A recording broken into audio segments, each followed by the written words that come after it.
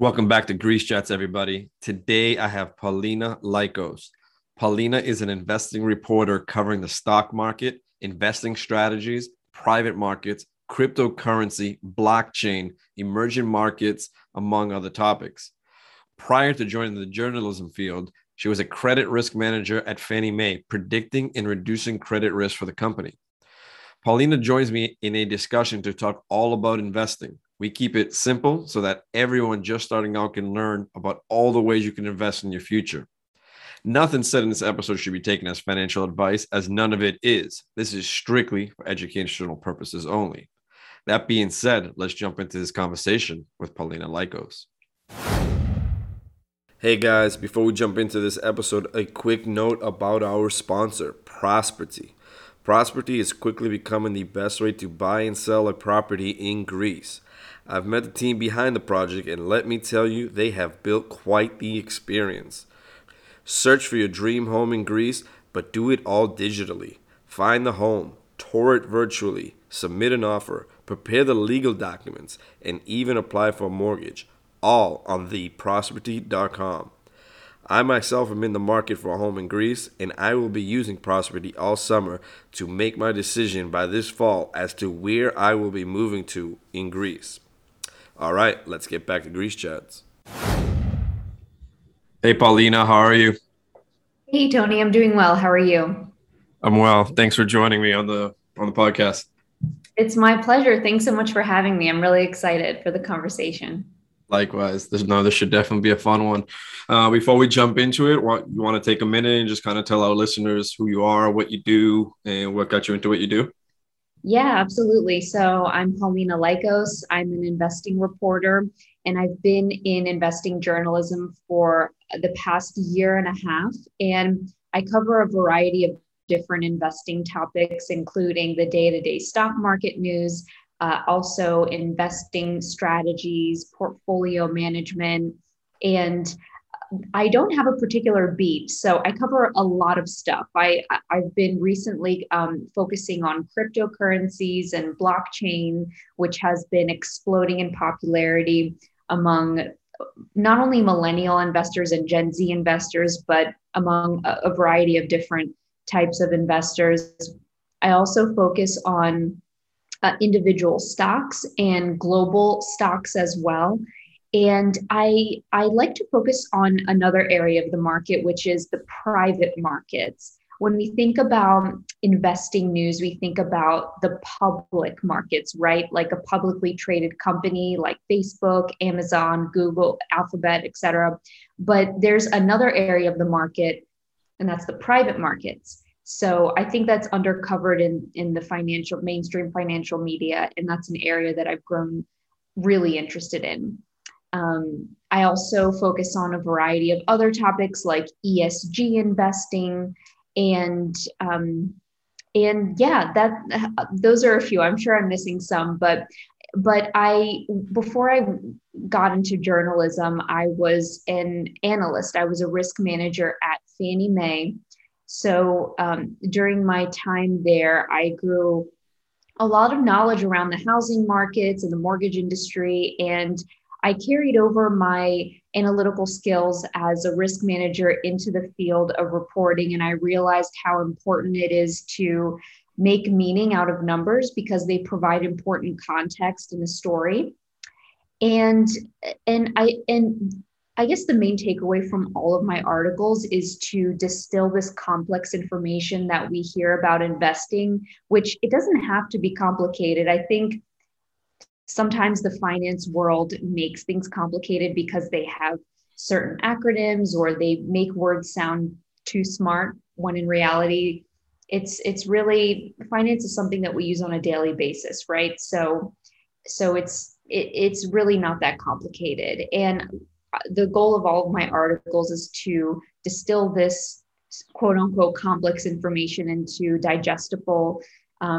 in a digestible way. And I hope that people who read my articles are able to learn something new and apply that to their daily lives. Awesome. That's fantastic. Um, That was obviously a lot, and obviously investing there is a lot, but as you said, into digestible pieces. So why don't we just try to digest everything you just threw at us? And why don't we just take it, like, let's take it from the top. What if we have a brand new investor looking to start out? What is, I don't want to say advice or tips, but what is the most sound way someone should start if they're starting from scratch? That's a great question. And if someone is coming into the markets for the first time, it can be overwhelming. Where do I start? What is the Mm-hmm. first step? So I would say the first step is to figure out what your goal is when you're investing. A lot of people might want to jump in the markets immediately and start investing or trading stocks, which there's a lot of enthusiasm around that and it makes sense. But I think it's important to first look within. What are your goals as an investor? Is your goal to make a quick buck? Do you want to trade, or do you want to have a long-term investing mindset and invest for retirement? So I think that's number one. Number two is understand your risk tolerance. I think this is so important, and I incorporate risk management in all of my articles. What does that mean? Assessing your risk means how much money are you willing to lose? I think the right mindset in going to the stock market is realizing that the money that you put in, you could potentially lose. It's highly unlikely that you're going to lose all of your money, but we still have to keep in mind that there is a possibility. So if you invest $10,000, you have to say, am I willing to risk that money? If you're not, then that means your risk tolerance is, you have to adjust that according to your risk tolerance, right? So that's another important thing to keep in mind. And usually when you are kind of on the younger, if you're younger, then your risk tolerance, you have a higher risk tolerance. So you're able to weather the day-to-day volatility in the stock market because the stock market, it goes up and down on a daily basis. Mm-hmm. But over time, that's supposed to level out. So as a younger investor, if there's a market downturn, you're able to recover because you're young. So you have time for your investment portfolio to recover from any downturn in the markets.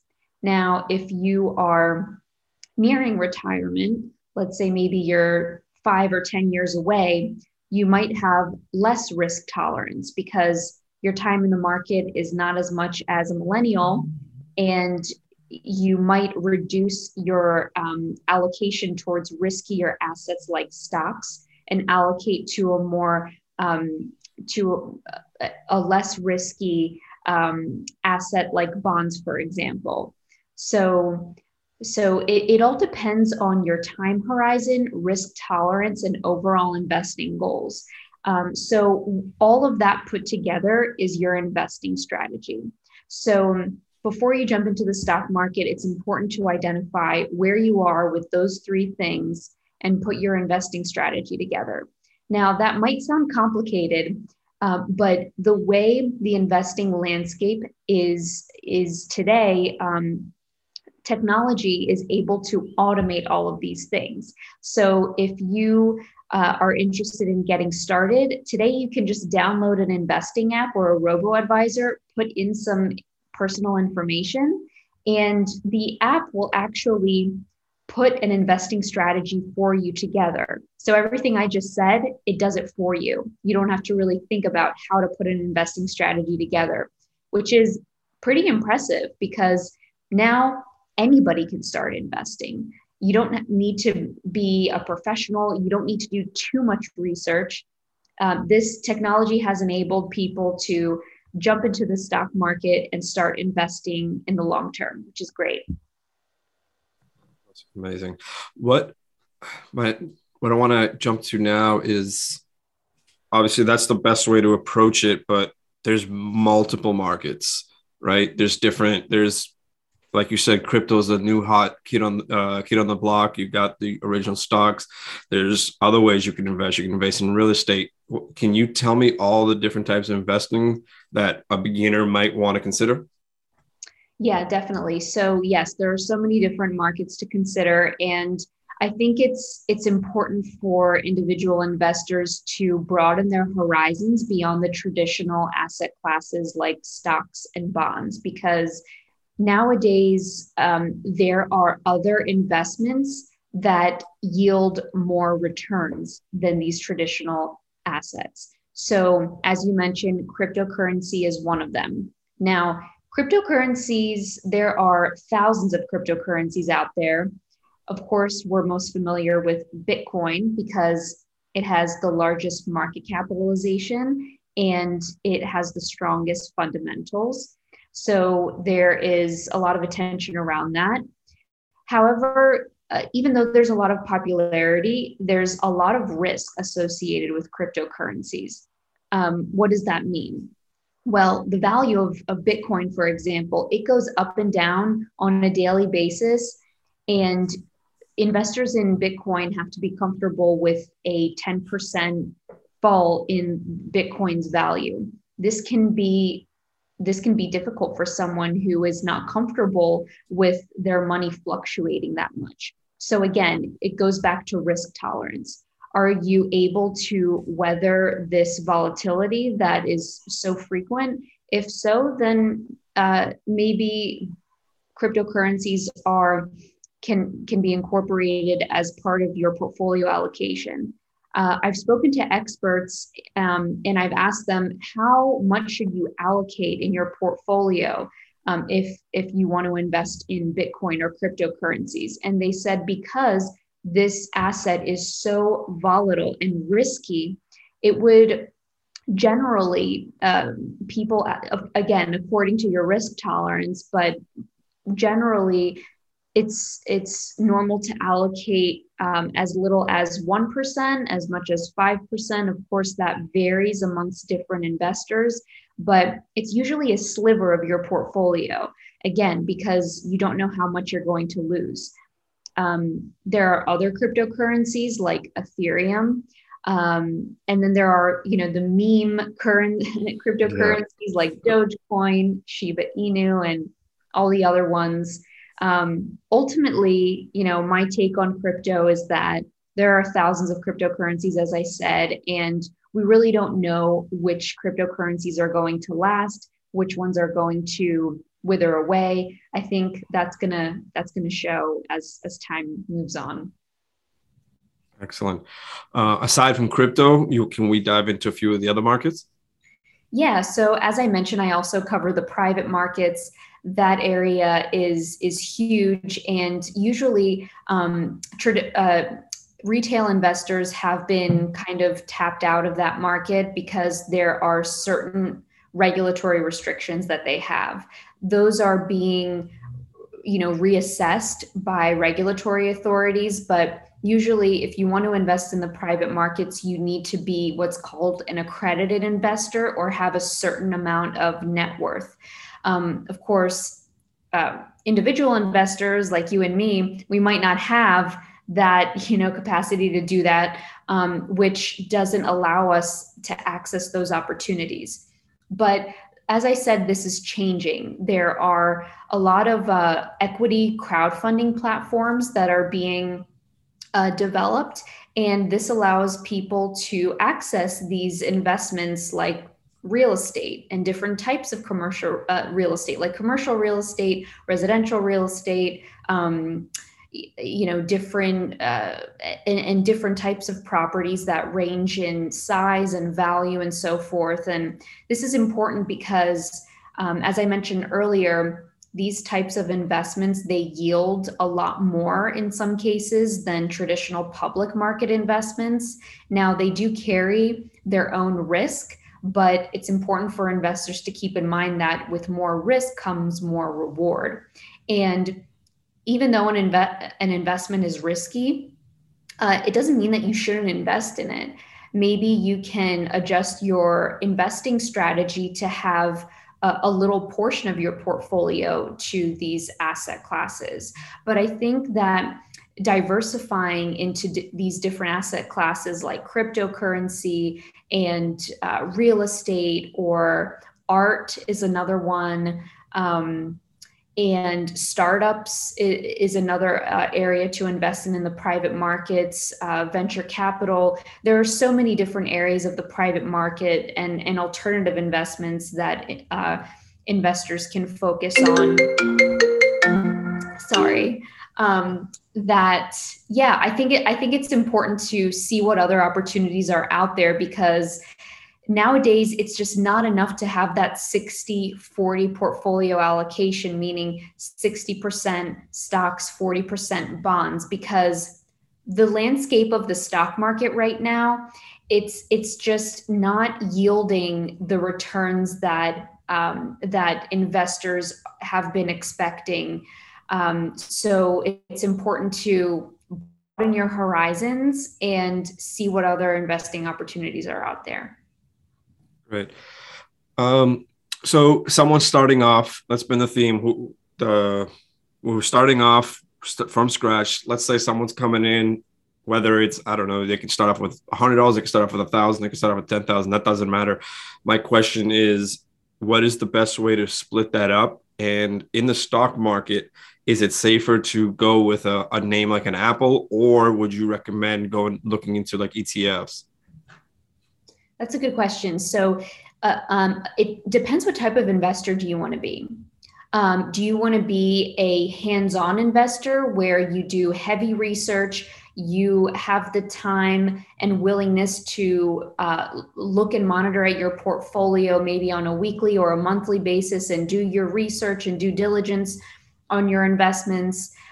Or are you the type of investor who is kind of passive, where you put money in certain investments and you kind of do a dollar cost averaging strategy and then you kind of set it and forget it? So depending on which one you are, I would say that can kind of shape your investing strategy. Let's say you have $1,000. How do you go about allocating that in your investment portfolio? So if you want to take an aggressive investment strategy, you might allocate most of that $100 towards riskier assets, like like stocks, for example. Stocks yield more than bonds.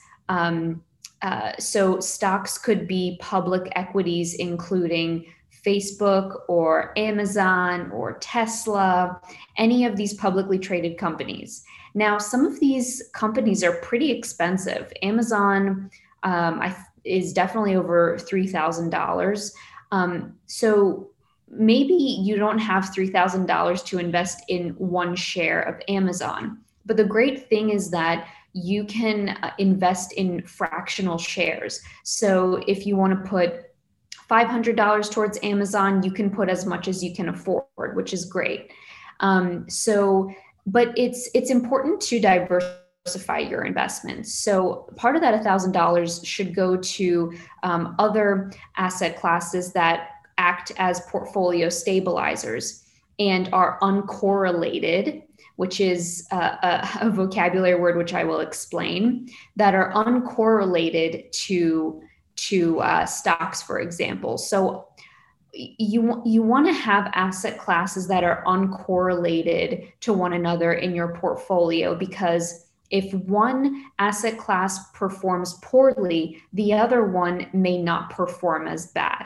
So uncorrelation means one asset class does poorly, the other one does okay, good, or not as poorly as the other asset classes that did poorly. So that's part of your investing strategy, diversifying across different asset classes. I would also say to focus on asset classes such as commodities like gold, silver, agriculture, and so forth, because they fight what's called inflation. Inflation is, over time, the prices increase and the value of the dollar decreases. So in order to beat inflation, you want to invest in general, but there are certain asset classes that fight inflation. Gold is one of them. That is the traditional asset class to invest in to fight inflation. There's arguments that Bitcoin is one asset to fight inflation, but there are a lot of opinions around that. So I think those are examples of some assets that you can invest your $1,000 or $5,000, whatever it is that you're interested in investing in.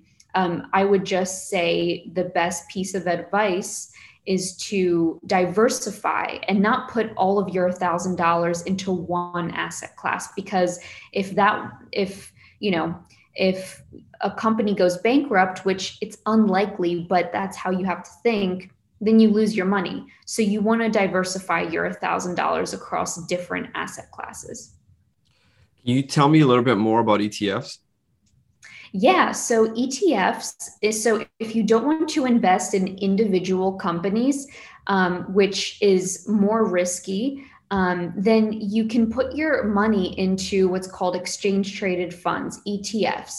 And ETFs are a basket of securities that have a variety of different asset classes. And this is a natural way to diversify your investments. So instead of picking your own individual investments, you can purchase one ETF that has a variety of different companies in that just one investment vehicle, which makes it a lot easier for you to monitor your investments. And again, goes to that passive approach to investing. So if instead of you're investing in Amazon and you're the type of investor who pays attention to each of their earnings reports, and if Amazon didn't perform well one quarter, you're kind of readjusting your strategy. Maybe I'm not going to buy as many shares this month, or whatever your outlook is on that particular company. But with an ETF, you don't really have to worry about how one particular company performs, because you have thousands, hundreds, or thousands of companies into one investment vehicle. So you're not really worried if one company does poorly on one particular quarter, because you know that there's hundreds of other companies that are bound to perform well. So ETFs are great investment vehicles for any type of investor. So is an ETF a way to look at an ETF? Is it basically a company that's holding these assets and now under one umbrella, and now that company has its value? So there are ETF providers, for example, the legacy companies like Charles Schwab or JP Morgan Chase, BlackRock, iShares. All of these fund providers, they put the ETFs together and they choose different companies to put into the ETF. And they usually follow what's called a benchmark. Some of the major benchmarks are the S&P 500, the NASDAQ, and the Dow Jones Industrial Average. Those are the three main US indexes.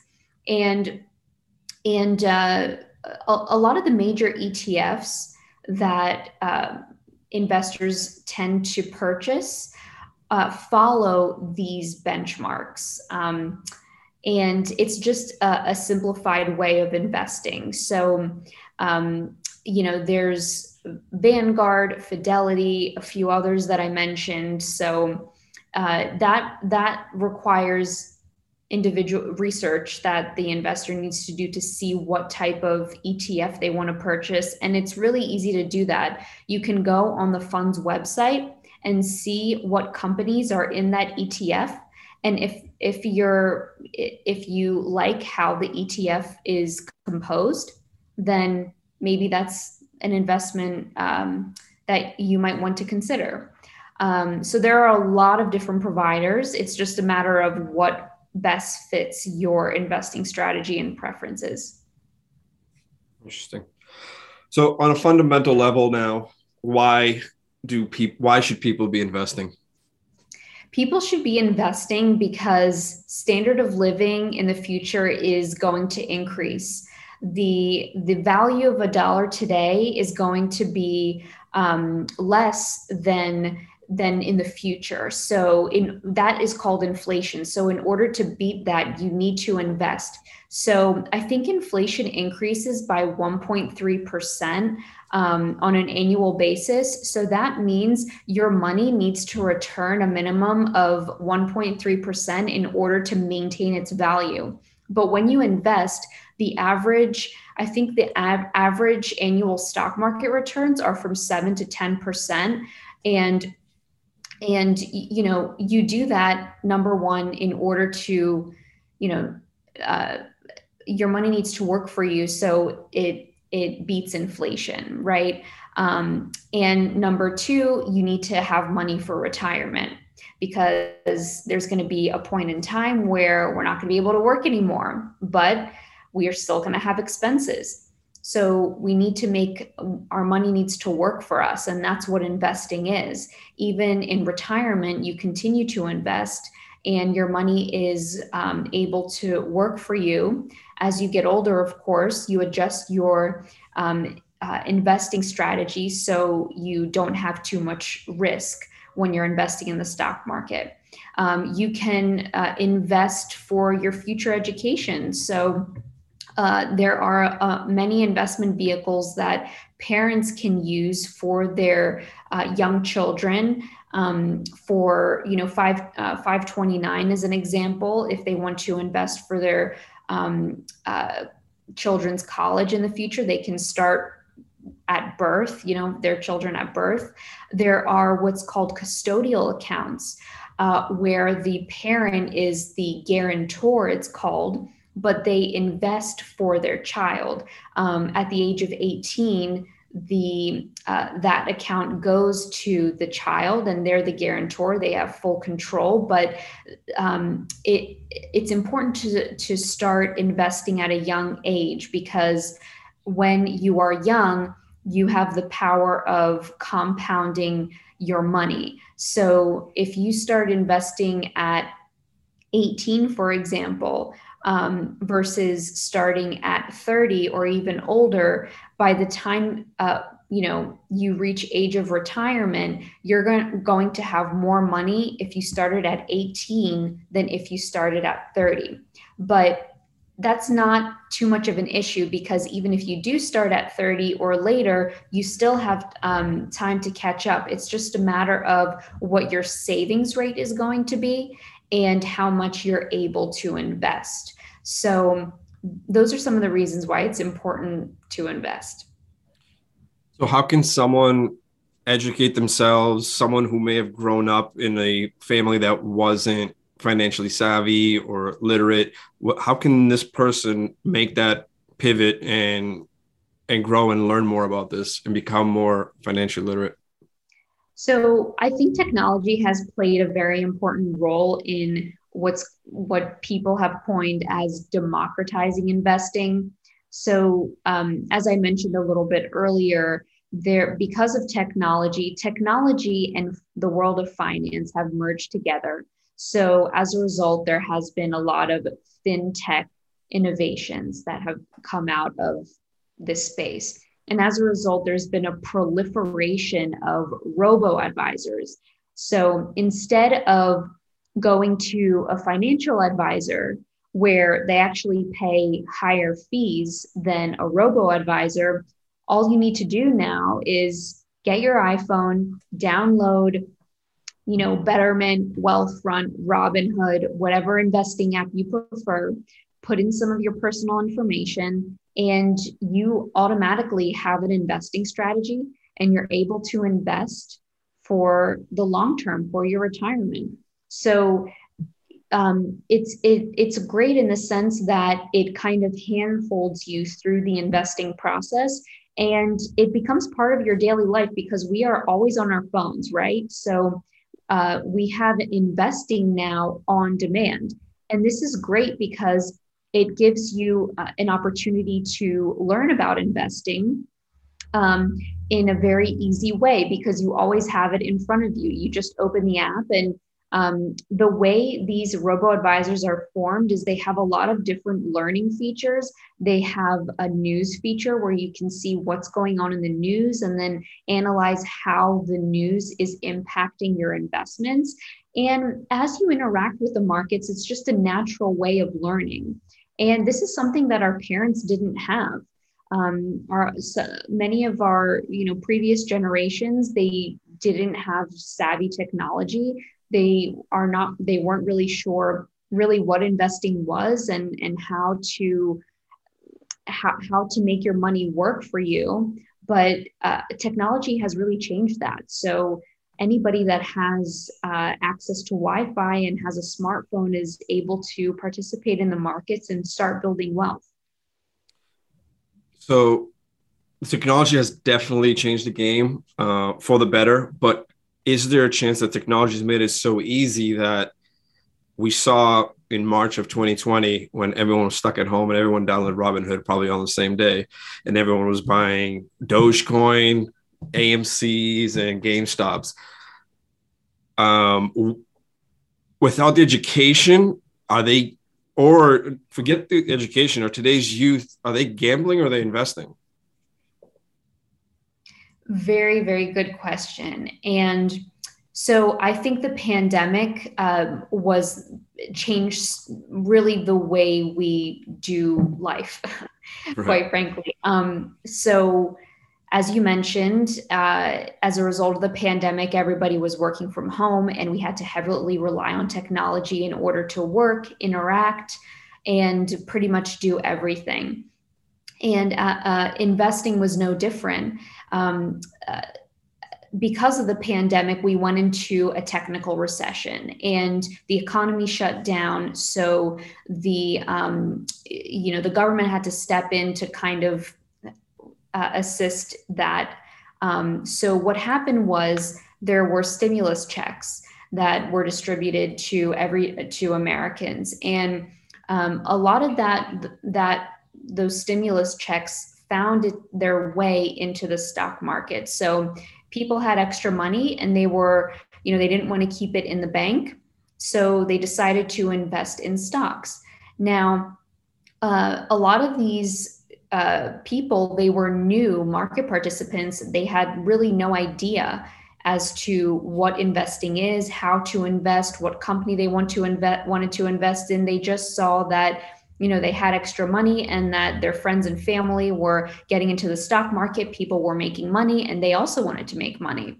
So there are risks with this. But I spoke to experts and I asked them, what are the consequences of this? And I actually addressed the same question you did. Is this gambling? Is this going to be an issue for new market participants as they, try to build wealth in the future? And they said, while this creates some risky market activity, especially with the meme stock frenzy that happened earlier in 2021, it's going to have net positive effects in the long run, because this introduces new people into the stock market. That means they are learning how the economy works, how the stock market works, how to make their money work for them ultimately. Even though they go into speculative investments, as they interact with the market, as they learn how the stock market works over time, they start to develop sound investing strategies. So they'll diversify into other asset classes, as we talked about earlier. They will learn what investments work for them, what investments don't work for them. And over time, they are going to have that long-term investing mindset for retirement in mind. So while this type of activity introduces people to the stock market and they might invest in risky and speculative trades, over time, people are responsible with how they invest their money. Right. Okay. So I guess we're looking at it as they may make their mistakes now, but they're learning, and down the road, they're going to learn from those early on mistakes and become great investors. Yes. That's the hope. And well, yes, that's the hope. I mean, there's a range of activity, right? So of course, there's going to be some portion of those investors who are going to continue to take risky bets. They're going to trade and have a short-term mindset on making a quick buck. But there's going to be other investors who are going to want to monitor their risk and mitigate their risk, and because they don't want to lose a lot of money, they don't have the ability to do that. So they're going to develop an investing strategy that benefits them for the long run. Great. All right. So we're going to go back to this one more question, and I'm sure it's what everyone wants to know right now is, should everyone be buying Bitcoin? Or should you be investing in Bitcoin? Yes, that's a good question. And I know it's on top of everyone's minds. And if you think about the saga of Bitcoin, it's pretty fascinating because I don't know if I mentioned this already, but 10 years ago, virtually cryptocurrency was non-existent. Right. But now the market capitalization of cryptocurrency is over $2 trillion. And that's only 10 years later. And that's such a short amount of time. Right. I don't think that's happened in any other asset class in history. And you have this whole community that's been built around Bitcoin where people are, they're so enthusiastic about Bitcoin. And also they are excited about the technology that supports it, which is blockchain. And while I can't tell anybody to invest in Bitcoin or not, I think that what Bitcoin has going for it is blockchain, because that technology is so transformative.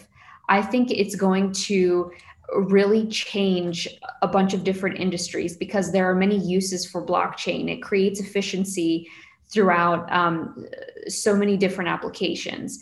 The issue with Bitcoin is that it's still in its nascency. So people are not really sure what the future of Bitcoin looks like. There's no utility for it. You can't go to the supermarket and buy things with Bitcoin.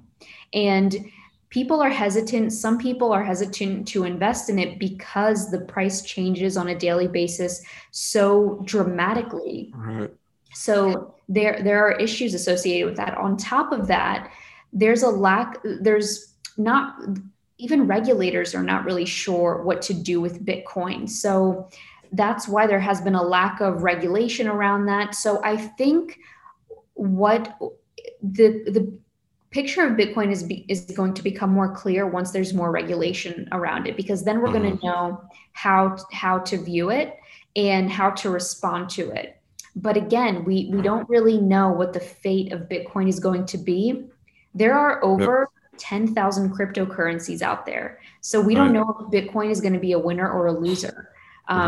So there's just a lot going on there. Amazing. Awesome. This has been super informative. Can you tell our listeners where they can find you and learn more? Yeah, you can follow me at paulina.lykos on Instagram. And I post a lot of fun investing content, and I'd love to interact and speak with you guys. So feel free to follow me there. Great. And is there a website we can check out? Yeah, you can go on my personal website, paulinalykos.com, and I post interviews, articles that I write, and a blog where I give an update on what's been going on in the stock market on a monthly basis. Great. And if there's anything else that I've left out that you wanted our listeners to know, the platform is yours. Thank you very much. I think that pretty much covers it. I think the main thing is I love to interact with people. So if you have any questions, I would love to, answer your questions and speak with you. I love hearing what people have to say and think. It's really, really exciting and fun. Great. Definitely check out her website, follow her on Instagram and all her social medias. And can you give me the website one more time? Yeah, paulinalykos.com. There you have it, guys, paulinalykos.com.